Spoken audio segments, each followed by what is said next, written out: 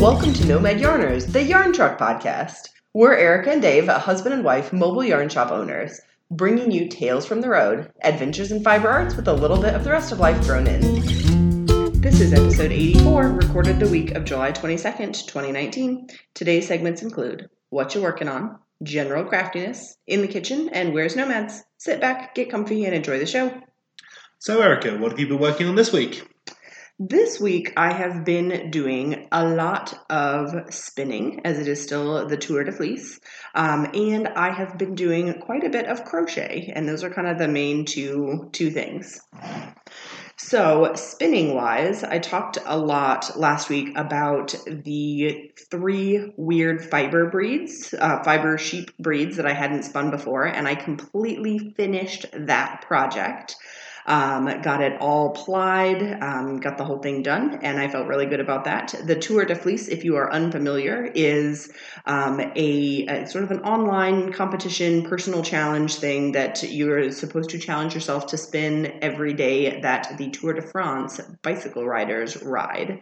And I always set a personal challenge, and this year my personal challenge was to spin the 3 4-ounce braids. I spun Finn sheep breed, a Texel sheep breed, and a Gotland sheep breed, and I applied them all together. I made about 500 yards of a bulky yarn that I loved, that was all like purples and blues and pinks. And then I needed to decide what my next project would be, because I still want to spin every day of the tour. I just happened to meet my goal like a third of the way through it.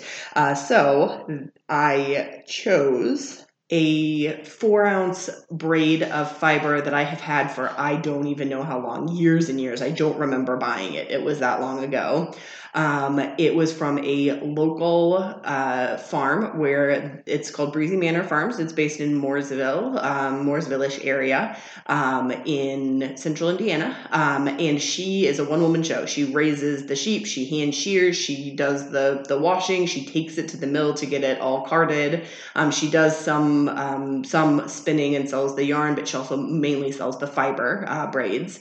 And this was a kitchen sink blend of mohair, BFL, Angora. There was some sparkle in there as well.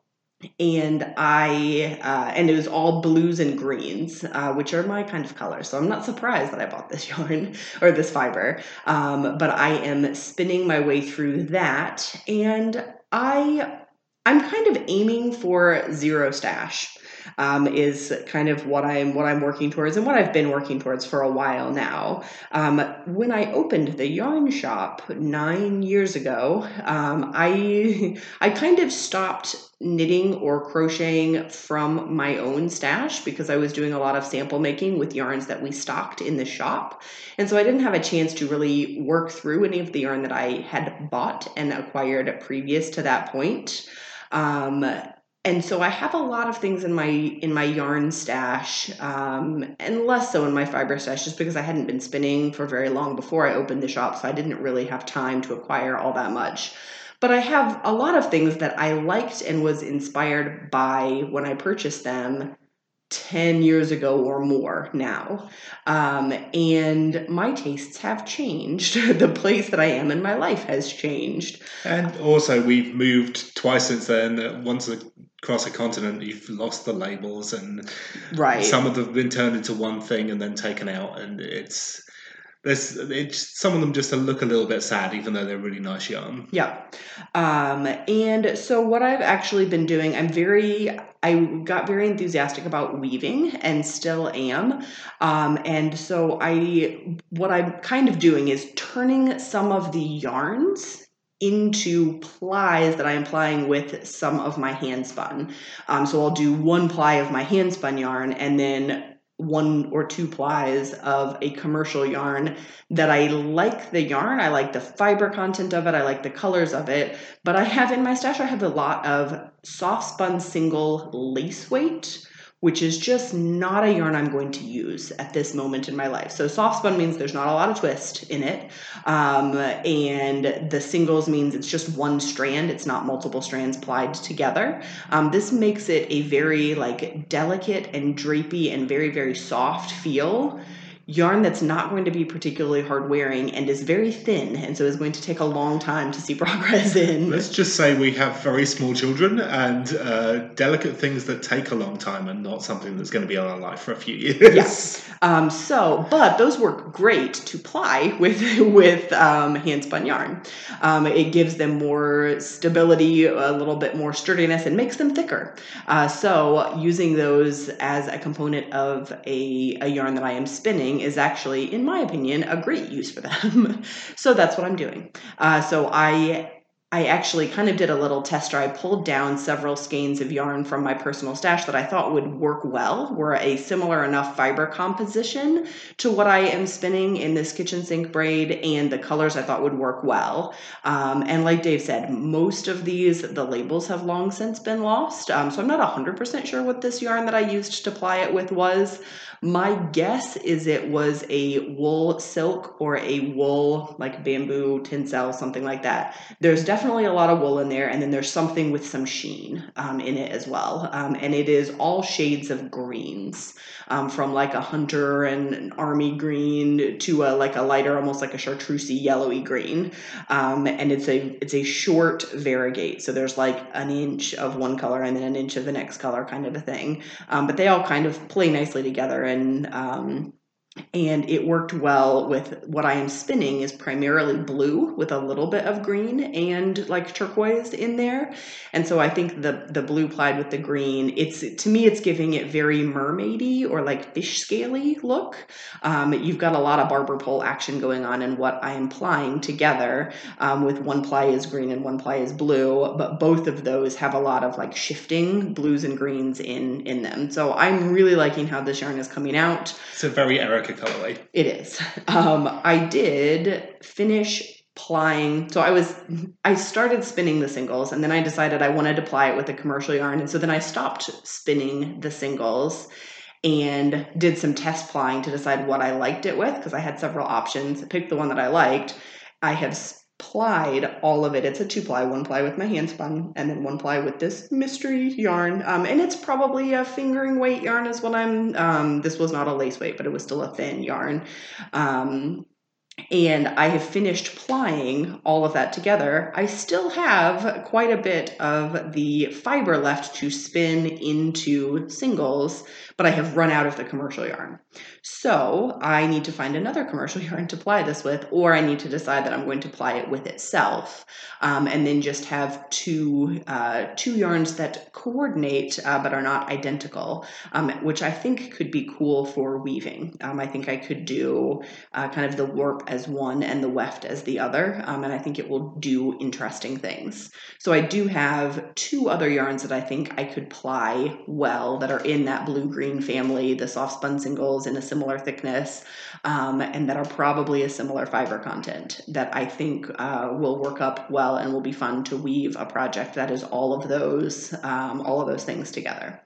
So that is my next step, is to finish spinning the singles and then ply it together. And I may need both of the other 2 yarns because neither of them look like they're that large a skein. So I may need both of them, and I will get a lot of yarn. I've spun 2 bobbins full already, and I suspect I have at least another full bobbin left to go. I think the fiber braid was more than a 4-ounce braid. It was bigger than the standard, and it seems to have filled up more of a bobbin than a standard 4-ounce braid would do. So it has been a fun project, and will probably take me to the end of the tour. We'll see. I may have to do a third project to get enough to take me all the way to the end of the Tour de Fleece. So I enjoy this couple of weeks every year, as it really inspires me to do kind of a deep dive and focus on spinning a lot. The other thing that I've been doing is crocheting. I am nearly done with the project that will be our first ever crochet along, which will start in August, and it is out of our one of Dave's hand-dyed yarn, Orchard Lace, which is 100% silk, but it's the like nubbly silk, the raw silk, which means it holds its shape, I think, a little bit better. The real smooth, slippery silk tends to warp as you work with it, so it is well suited for different projects than the one that I am doing. The little bit of texture in this silk, I'm working it all as double crochets, but on a massively larger hook than you would normally use for a lace weight yarn. So I think I'm using a 4.5 millimeter crochet hook, whereas normally for this thickness of yarn, you'd use like a 1.5 millimeter crochet hook. So it's a very, very open fabric, and I'm just making a basic like T shape. The front and the back exactly the same. I'm using half the ball of yarn for each one, and then I will sew seams at the end, and it will be a very, very open, like to wear over a spaghetti strap or a tank, or like a summer dress. So stay tuned for this crochet along in August, right? Yes, yep. Mid-August, the piece will be finished, so I will know exactly how long it can be, and I will get it on a couple of different people. It's a cropped and a very like oversized piece, and so I wanted to track down several different body types to put it on, so that you can really get a sense of how this shape is going to work on different people. Because I hate it when you Poppy because she's really tiny. Yeah, no, not quite that. I mean, she's 3 and small for her age. I hate stuff that says one size fits all, and then it shows it on like a size 0 person, and you think, but what if I am not? Or if you show something that is one size fits all on just one body, you only know how it looks on that one body, whatever that body shape is. So I will try to get a couple of different body shapes to put this on, so you can see what the shape is going to do on taller, shorter, wider, narrower people. And I really like this yarn. I absolutely love dyeing this Noil silk. It's one of my favourite fibres to dye because it takes the colour in a really unusual kind of way. The colours remain. It's almost like they're still bright and clean, but they get kind of desaturated by the fibre, so it gives you a really interesting look to the colours. And they set really nice and easily and strongly because it's 100% silk still. So you get really, really fun colours with this. And I did that kind of dip and speckle kind of splat look with it. So I really like this. I'm really pleased with it. And I'm liking it. I'm proud of myself. So that is what I have been doing this week. Dave, what have you been working on? Oh, goodness, it's me already. So I wanted to talk a little bit, and I'll talk in my segment about how successful we're being with trying to cut out some of our meat eating. So I've been trying out some new things in the kitchen. I want to kind of give some updates on that from last week. I have been variously down in the dye studio planning and dyeing away. So I had just a few skeins left for our Immortalised in Yarn backers for Kickstarter. A couple of people who didn't meet my original deadline because the photos got lost somewhere or they forgot for their personal dyed skein. So I finished off a few of those, which are always fun. I have finished labeling all of the cirrus. We've taken photos of those and named all the colorways. So if you watch out for our social media, those pictures will be coming out in the next few days. You'll be able to see all the colorways, and we'll be putting those on pre-order. So there are 10 original colors from cirrus that were on the Kickstarter, and then one new colour that was kind of an accident, but I'm very pleased with, so we're keeping that in the range. So that's coming out soon. I'm also setting up right now, as we're kind of waiting for the pots and stuff to heat, for dyeing some fibre. I will be teaching a alpaca fibre dyeing class at Montrose Farms Alpaca Ranch in Brownsburg on August 10th, along with a pop-up with the truck. So come see us there. And I'm going to be dyeing some example fibre from that, as well as dyeing some fibre in various kind of greens and other kind of purpley colours for the retreat, where we're going to be doing a little felting class on how to make little felt kind of succulent sculptures. And then finally, we have been doing some planning about our retreat special edition colorway on that BFL and Donegal sock blend. So we have a couple of ideas then. I'm probably going to dye that within the next 2 weeks. So we'll talk about that on the podcast and my process there too. And there is still time to sign up for the retreat. It is about 10 weeks away. It's at the end of September. And there's still spots left. Yeah, we've opened up a few additional spots because we filled up our original capacity, and that includes booking another building. So we will have lots of space for you all. We love to see you there. If you're not sure you can manage to get together the retreat full registration fee now, we've just added on our website, you can do a $50 non-refundable deposit to secure your place. And then you'll be invoiced for the rest closer to the time. So if you would love to come along to the retreat and want to secure a space, if you can't get your registration fee together right now, do come and do that. I suspect we will get a few more registrations before the end, and the number of additional spaces is limited. We do have a max cap, and we don't want you to be disappointed. So register now if you can.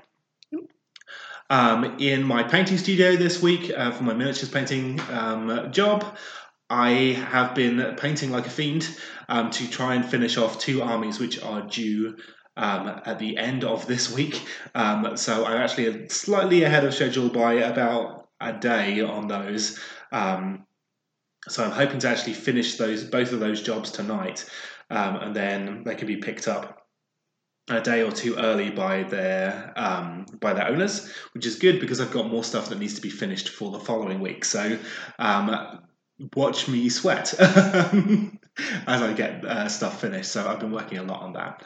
And then, what else have we done this week? We took a trip to the International Grocery Store, which is always fun. So we got some just with Dave and I. Yep. So that was interesting. Child free, which is incredibly unusual.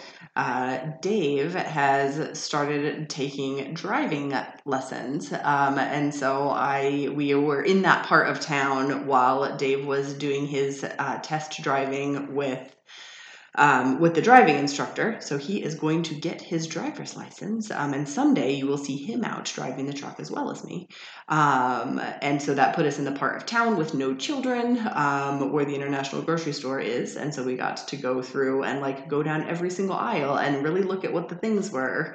It was a bit of an overload for Erica at the end. It was. I ended up needing to sit. I get overwhelmed pretty easily. And so I hate shopping. Grocery store shopping is about as close to shopping as I like to do. But it was fun. We were there for more than an hour. Yeah, I would have stayed for another 2 hours. Yeah.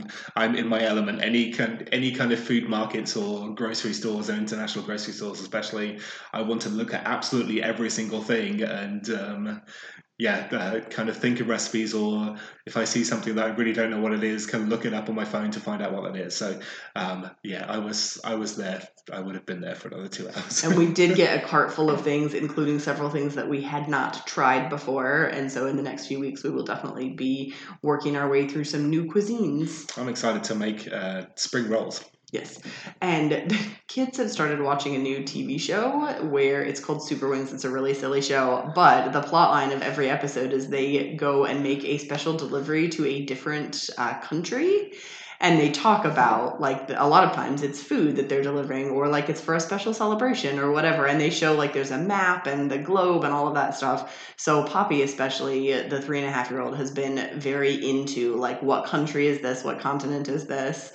Which pairs particularly well with cooking new foods from new places. And so she's excited. We already get a monthly snack box delivery as well with things from different countries in. So she's been excited about. Where is the month from this? Indonesia this time. Okay, so between watching a TV show about it and getting snacks from there, she is all about the international things at the moment. Okay, so Erica, how have you been generally crafty this week? So I wanted to talk about color pooling in yarn. And I have, so the Orchard Lace, the newest yarn that we have out on the truck, is done in a dye technique that lends itself well to intentional color pooling. So basically, what color pooling is any yarn that is not a solid color is going to have the potential to make pools of color. And that just means as you're knitting it or crocheting it, you are going to end up with the same color. So if there's part of the skein is purple and part of the skein is blue and part of the skein is white, you, depending on what stitch you're using and what stitch count you're using and all of those things, you may get a big pool, a big puddle of the blue all in one place and the white all in one place and the pink all in one place. And that is color pooling. Now, sometimes that happens accidentally, and sometimes you can do it on purpose. So if you have ever been making a scarf out of a variegated yarn that has those patches, so it's not a self-striping yarn is not going to do color pooling because you have a very, very, very long run of one color and then a very, very, very long run of another color. So that's going to make stripes. Variegated yarns where you have anywhere from 2 inches of a color to 2 feet of a color before you switch to another one, those are going to make color pools, patches. They have the potential to line up one row on top of the other and create a big blob of one color. And this very much depends on how big your piece is, whether something's going to be variegated or self-striped. A lot of things that have kind of thin stripes for sock yarn, when they've been designed to have kind of very thin stripes, can end up as more of a kind of variegate if you do like a wide shawl piece, because it all depends on your stitch count. Yeah. It's kind of a continuum. So so anytime you're dealing with the potential, so I would say anywhere from 2 inches to 2 feet of a color before you change to another color. To me, that gives you the possibility of color pooling happening. Now, you've probably seen this or had it happen to you before. If you're doing especially a fairly narrow piece where your stitch count stays the same, so a scarf is a perfect example of that. You cast on 20 stitches and you knit every stitch of every row. Your stitch count is staying the same and it's not a huge long amount of a stitch count. What can happen when you're using a variegated yarn is you get interesting, sometimes ugly pools of color that happen. So sometimes you'll see like zigzags across your scarf. Sometimes you'll see that half of your scarf, like the right hand side of your scarf is all color A and the left hand side is all color B. Sometimes you'll get big blobs, like you'll have the center is always color A and the outsides are always color B. Or it will kind of repeat itself. The blob will be on the right hand side and then in the middle and then on the left hand side. And then that will just keep going back and forth, kind of zigzagging across your piece. This is color pooling. It can be done intentionally, and you can get some really cool effects. You can get some almost like plaid effects and really neat things going on. Sometimes that happens accidentally. Sometimes sometimes you think about it or notice it happening and then kind of pay attention to that going on as well.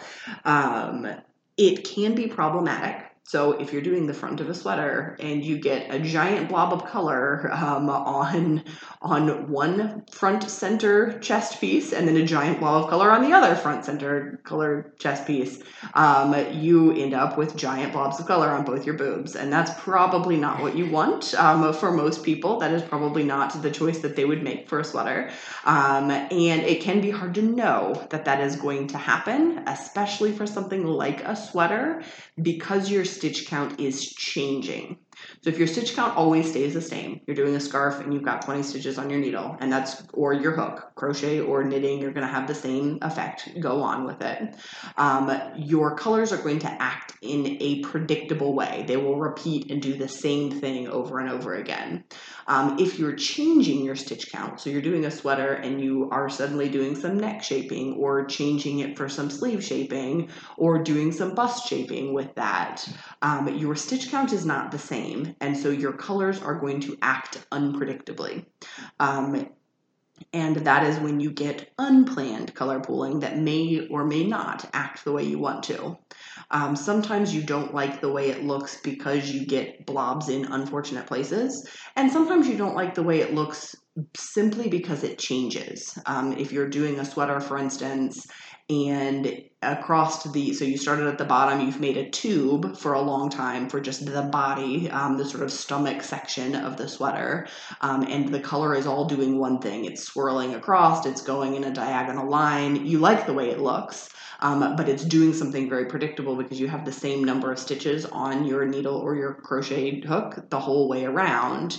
And then all of a sudden you do some bust shaping or some sleeve shaping, starting at the bottom of the sleeve hole. All of a sudden, right at the chest area, your color progression changes. And it may not change to do something that you don't like, but because it's a sudden change from what has happened, you just don't like the fact that it is different. It looks like something weird happened. You had a diagonal kind of stripe running across for the whole stomach section of your sweater. And then all of a sudden it dramatically changes to a more like a spotted, generic all over color mixing, and you lose that diagonal as you start doing some shaping at the bust or at the armhole. And that happens a lot in sweaters in particular because of that exact thing. You've got that line where you suddenly change your stitch count. And this can be a problem with self straps as well, especially if you have a piece where the stitch count kind of massively increases or decreases. So a raglan sleeve sweater would be that you get the same thing with the self striping where you have like a pie shawl or something like that. Yeah, you have a lot of stitches on your needle with the body of the sweater and the arms of the sweater all on your needles or your hook at the same time. And then all of a sudden in one row, you take off half your stitches that will become the sleeves. Now all of a sudden your stripes are twice as wide as they were, and it always happens right at that same point, right at that bust armhole where all that stuff is happening, which can look very unintentional, especially if you were not expecting it and you're not understanding why it's happening. So when you're looking at a variegated yarn, so this now onto the useful part. So this is all the things that can happen. Sometimes it looks cool, sometimes it looks awful. So this isn't just a complaining segment? No. So kind of an explanation of what you can do about it or kind of how you can think through it. Anytime you've got a variegated yarn where you have X number of inches of the same color, you're going to have a certain number of stitches in one color before you change to the next color. So color pooling typically happens the most when you have a variegated yarn where you have about the same length of one color before it changes to about the same length of another. I'm going to be talking about orchard lace and the specific color or the specific stitch that I am doing with it, just as an example, but this will be true no matter what sort of color and thing that you're using. The numbers themselves will just change. So the orchard lace color it's a skein of yarn that Dave dyed in a dip technique on one half of it. So you have the big loop of yarn and one half of it, it's going to be about 2 feet, is in the particular color that I'm using is blue, and it's kind of a solid blue.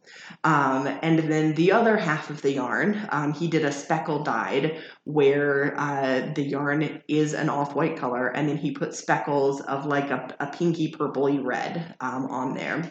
And deep magenta is the color name. This is sort of there's speckles of white and speckles of the magenta color in there, and that's about 2 feet as well. And then you have the area where they kind of fade into each other. So there's kind of a light sky blue section for maybe 6 inches on both edges of that color transition.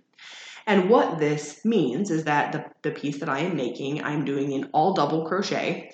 And so that 2 feet of double crocheted stitches translates to about 8 stitches. So I have about 8 stitches of blue, then 1 stitch of the kind of light sky blue, and then about 8 stitches of the white magenta speckle.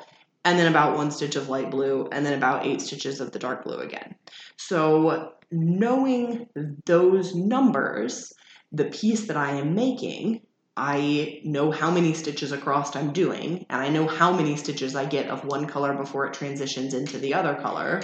And so I could actually, like on an Excel spreadsheet, graph this out. What is my color pattern going to look like as I go? And you can do this too. Most people don't, but you have the ability, if you really like spreadsheets, to map it out and see. Or you can just kind of think through it. Okay, so I have 8 stitches of one, 8 stitches of the other, and then 2 stitches of kind of transition on the way through. And so I can look at that total color progression is 8 plus 8 plus 2. 18 stitches. And I have the pattern that I did has the specific color pattern that I did, I have 69 stitches across the piece on this. Well, 18 doesn't fit into 69 evenly.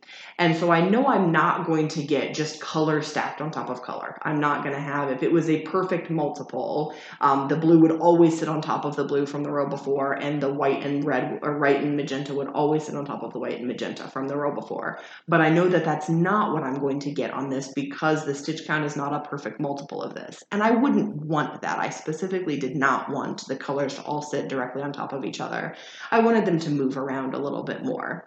And color progression this way can be a very hard thing to swatch because you can't make it relies on your swatch being the same width as your piece. And if you're going to make a swatch that is the same width as your piece, just start making your piece and kind of see what happens.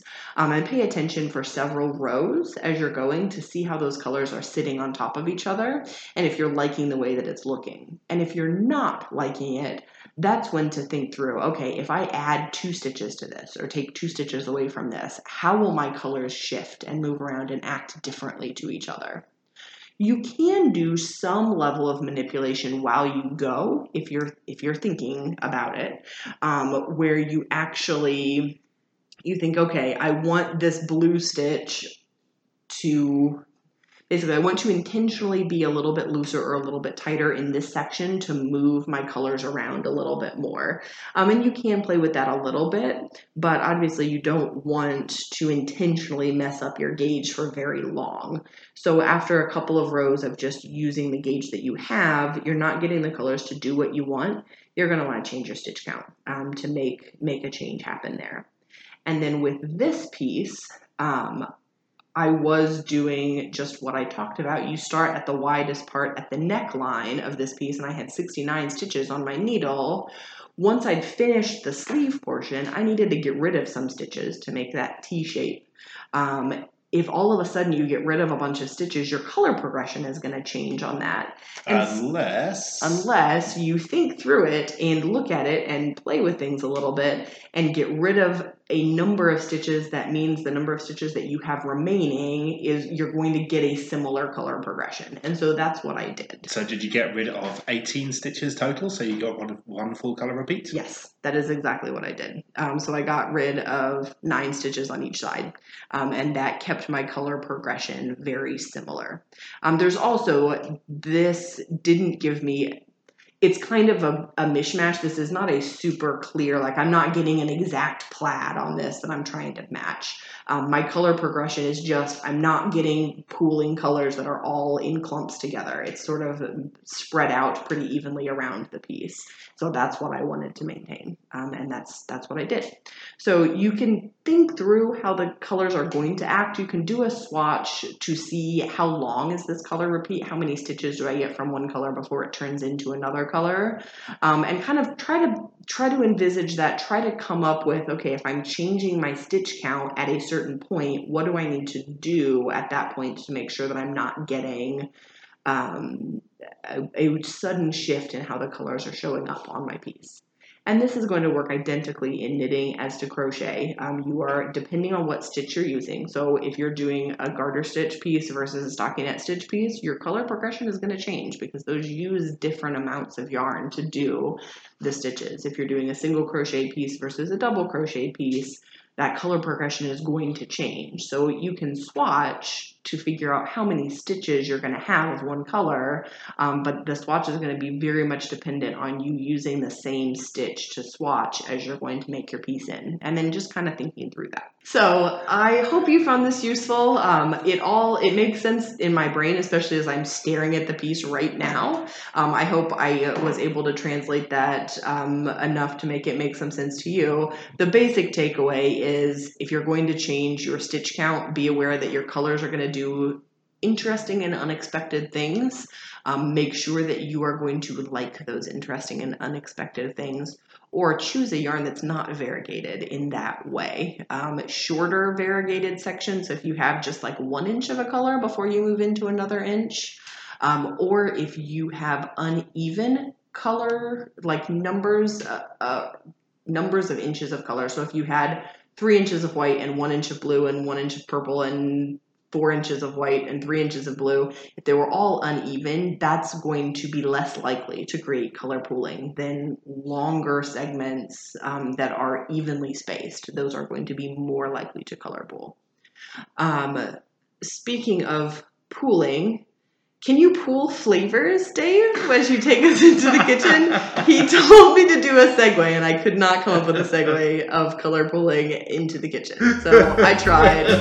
Take it away. Okay, that was the best segue we've ever had in this podcast. So I wanted to talk this week a little bit about kind of how we've left it last week of us trying to kind of cut down our meat and dairy consumption. And kind of what I've done this week to make that happen. And I wanted to talk through kind of couple of little tricks we've done. So the great thing about our family is our wonderful daughter is allergic to eggs and a lot of nuts, which can make cutting down your meat consumption a little bit more challenging than it is for a lot of people, simply because a lot of the protein sources that are available are a little bit more challenging for us to include in our diet. So I wanted to kind of talk about how we've tried a couple of things this week to make sure that the rumbling you're hearing in the background of our podcast is the buildings across the street being demolished and not my stomach. So the first thing is, how do we do protein-rich snacks that kids love? It's like little baby sausages and salami and stuff like that. And we don't want to cut that out completely, but kind of how do we get some to keep having protein? And they're kids, they love sweet things. So I kind of went and made some kitchen alchemy to make our own protein bars. And Erica, can you give me an honest review on the protein bars? They're amazing. The children are not getting them because they will not appreciate the amazingness of these. So we're lucky that Poppy is not allergic to kind of all nuts and all nut-like things. So we quite love almonds. Now, almonds and hazelnuts she's fine with, so we can eat almond things and Nutella. Which, yeah, there's some problems with almonds too, especially with water consumption in kind of the Southern California region where a lot of them are produced. But we'll not try to think about that too much. We do also get a lot of our produce and things like that from kind of those food waste places, or we get it from places. We try and buy things like nuts and stuff like that when they're on clearance. Keeps the price down, but also it's going to go to waste otherwise, so that makes that a little bit better for us. You don't have to think that hard about it, but we do because we're weird. So I had some almond flour on hand in the kitchen. I had some sliced almonds, and we also had some almond butter because Poppy for a while wanted to try peanut butter when everyone was eating it, but she couldn't have it, so we tried out some almond butter. She didn't really like it very much, so we kept it on hand anyway. So that's my protein source. That's something that Poppy can eat. And then we want to add some sweetness in and some things to stick together. So we like making our own marshmallows because it's fun. So we always have a little bit of the light corn syrup on hand. It's not very sweet, but it's kind of sticky, so that's helpful. And then I added in some dried cranberries and some chocolate chips, which are two of the kids' favourite things, as well as a little bit of brown sugar. So those were pretty quick and easy to make. Lots and lots of oats as a base. Oats are good because not only do they provide some starch to that. But oats are quite high in protein as a grain, so they help fill you up too. They've also got lots of kind of vitamins and minerals in them, which are good for you as well. So it actually makes a surprisingly healthy snack. So the kids help with this one. They help me mix all the dry This is not something ingredients. that's going to affect all that many listeners, but it might. And it was certainly something that was a surprise to me. As a lactating woman, oatmeal is often cited as a galactagogue, which means something that increases milk production. And it's certainly not true for everyone, but if you are similarly lactating and it happens to work for you, you may suddenly discover that you produce much, much more milk than you were anticipating, which can lead to soggy shirts if you were unaware. That's the voice of experience. We had to stop feeding Erica oatmeal cookies. Yeah, and this is not a thing that we're like. It's almost not. There's not a lot of research that goes into to lactation in women, which is a whole other thing. But it's something that's not even necessarily supported by tons of scientific evidence that these things are super effective. But anecdotally, there's all kinds of recipes for like lactation cookies and stuff like that, and they did make a very large impact on my milk production. And I am still nursing. Rowan is 22 months old, so not all that much any longer, but I do actively notice a difference when I eat things that have a lot of oatmeal in them. Lots of B vitamins in there and some iron as well. So the kids help with this one. They absolutely love helping me in the kitchen. So they're very good at being putters. That's what Poppy calls it. So I got them to. It adds an extra step in the cooking, but put the dry ingredients in plastic bowls for them to then put in the bowl that I'm going to mix them in. So they get half each of each ingredient and they tip it into the bigger bowl. So they help with this. All I did with this was basically mix all my dry ingredients in a pan. The best way actually is I took the pan that I was going to make the bars in, because I never use a recipe for anything. Mixed all the dry ingredients in the pan that I was going to make it in, then poured that into a saucepan. Added the wet ingredients, which is a couple of tablespoons of the almond butter and some of the corn syrup, and I added a little bit of sugar in as well. Heated it up basically until everything kind of sticks together and the everything else is kind of liquidized a bit, and then just poured that out into the mold, pass it down, and put it in the fridge. And I made those in about 20 minutes with the kids' help, and they've been delicious. So that's been a useful thing to kind of add into our diet. A lot of the kind of protein sources that you'll be using, kind of transitioning your diet over, makes it a little bit more difficult to stay full until the next meal, especially with the kids. So having those kind of on hand and things like that for them to eat in between is pretty good. The other thing I tried is making a completely vegan chili. I think that's pretty successful. What was your It was good. take on it? I promptly put sour cream and cheese on it, so it wasn't vegan for me. Yeah, we didn't. Yeah, we all ate it, sour cream and cheese on it. But completely cutting out Decrease meat and dairy, not eliminate it. With this, we normally eat our chili with only just a little bit of meat in it to help add some flavor. You want that kind of umami, kind of savory flavor that you get from meat in a chili. That's often with vegetarian chilies in the past, I found that kind of lacking. So I wanted to kind of try and keep the kind of texture and the savoriness the same. So I did a little bit of playing with this and used some tricks. So we used black beans as the base, and black beans, out of all the beans kind of easily available, have kind of almost a sort of a meaty flavor to them. And that's often why they're used for like black bean burgers and things like that, to give you a similar kind of depth of savory kind of flavor to them.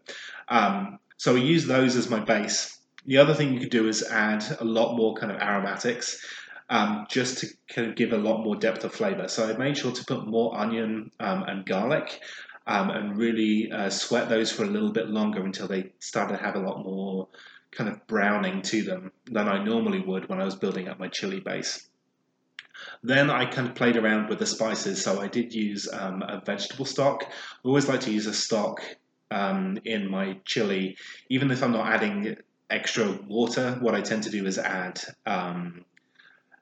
those into the tomato sauce base. Add a little bit more stock than usual. I often, before when I'd make chili, would add a bit of bacon to get a little bit of smokiness, and that adds some salt as well. So kind of counteracting that salt with some more stock, which tends to have a bit more of a kind of depth of flavor to it. So we're adding more aromatic kind of vegetables. We're adding more aromatic spices. I added a lot more paprika and smoked paprika than I normally would, because that has a lot of depth of flavor to it. I also wanted to give something that would have that kind of slightly, almost like kind of toasty, kind of caramelized flavor that you get from the meat when you cook it. So I actually used a little bit of coffee that we had on hand to add a little bit more depth to it as well. Like coffee grounds? Brewed coffee? Brewed coffee. Okay. A little bit of brewed coffee to it. Is this just because we had some left in the pot from the morning? We had some left in the pot, but I was kind of looking at what to do. There are things that you can add. So coffee is something you often would put in chili. You see a lot of recipes with that, and for barbecue sauces as well. But people might sometimes add like brown sugar or that molasses kind of flavor, or like cocoa, something that has a slight kind of bitterness to it, to give it a bit more depth. So I decided to go with some coffee because we had it on hand. And then I wanted to give this chili a bit more kind of bite to it. A vegetarian chili sometimes can be a little bit kind of thin. So I used the trick of using a can of refried beans, and for those paying attention, these were fat-free vegan refried beans rather than ones with lard in. So there really was truly no meat in there. And those kind of break down and add kind of some thickness and more kind of bite to the chili. If you tend to just cook the beans for too long, then it can end up kind of soft and sloppy. So I was pretty pleased with that. It's a couple of tricks in there to try and then you threw in some fresh. So you used tomato sauce. I used tomato sauce. But then you used some chopped like fresh tomatoes too. Yes. So we had some from our veg box on hand. So we're starting to get some from the garden. Yep. I used a couple of home ones and a couple of veg box ones, and kind of added some chunks in just to give it some texture as well. I also had some homemade salsa that I'd made, so I added some of that in, and that had kind of smaller chunks in as well. So we want to add some texture back in. Meat adds a lot of texture to a lot of dishes, which is something when you kind of take that away, even though you can get flavors that are close, you miss the texture as someone who has always eaten meat. So I played with that a little bit and added some kind of chunkier things in than I normally would to my chili to make it a bit more kind of texturally pleasant, so it wasn't just a sauce. Did you notice the missing turkey or beef?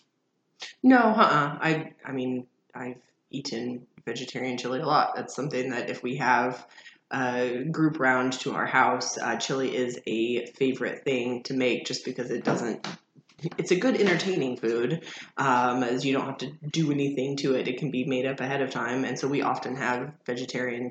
We have a lot of friends who are vegetarian or vegan, so we often have a pot of vegetarian or vegan chili. This is not my first rodeo. I know, but did you... I'm also not that observant, so I'm not 100% sure that I would have noticed that it didn't have meat in it. Well, I was pleased. Okay. It tasted good. I enjoyed it. So I hope that gives you kind of a little bit of an insight into what we're trying to do.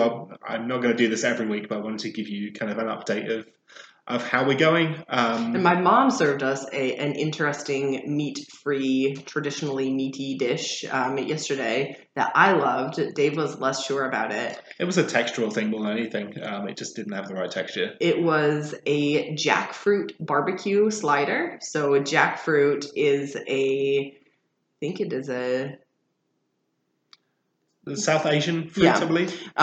They're giant. They're like 40-pound green spiky things. But we bought her a can of it when we were at the international market. So you truly, like, you drain the liquid, you shred it with a fork like pulled pork, and you dump some barbecue sauce on it, and you heat it up. And then it's like, you can treat it like a barbecue, or like a barbecued pulled pork. So she put it on Hawaiian buns, and it had a very like a pineapple-y undertone, and she used really nice, like, smoky, slightly spicy barbecue sauce. And to me, I knew it wasn't meat. She didn't say that she was making these jackfruit things. We just had barbecue sliders, and I knew that I wasn't eating meat. But it was a very pleasant thing to eat. I enjoyed it. I thought it tasted great. The texture was a little bit strange to me, so I think if we make it again, we'll play with that. She actually sent us home with the leftovers to try some things out with, so I'm going to try putting it on like a barbecue kind of pizza flatbread, because you're not relying on the texture so much there, and see what it comes out as. Yep. So I was a fan of Stay that. tuned. So that was fun. And the last thing is, where is the yarn truck going to be this week? We are going to be all over. So for the next couple of weeks, we are in the middle of the Roving Indiana scavenger hunt right now. So you can come to us, get a scavenger hunt card, which you collect stamps at each stop on the scavenger hunt that you go to, and we'll all give you a little something, and then you can win a $25 gift card by prize draw for each of the places that you've kind of collected things from. You hand it into their last place and they'll do a gift card draw. So today, Monday the 22nd, we will be at Eastside Market Space in Irvington. That's an evening, I believe it's 4 till 7, somewhere around there. It's basically a fun farmers market kind of thing.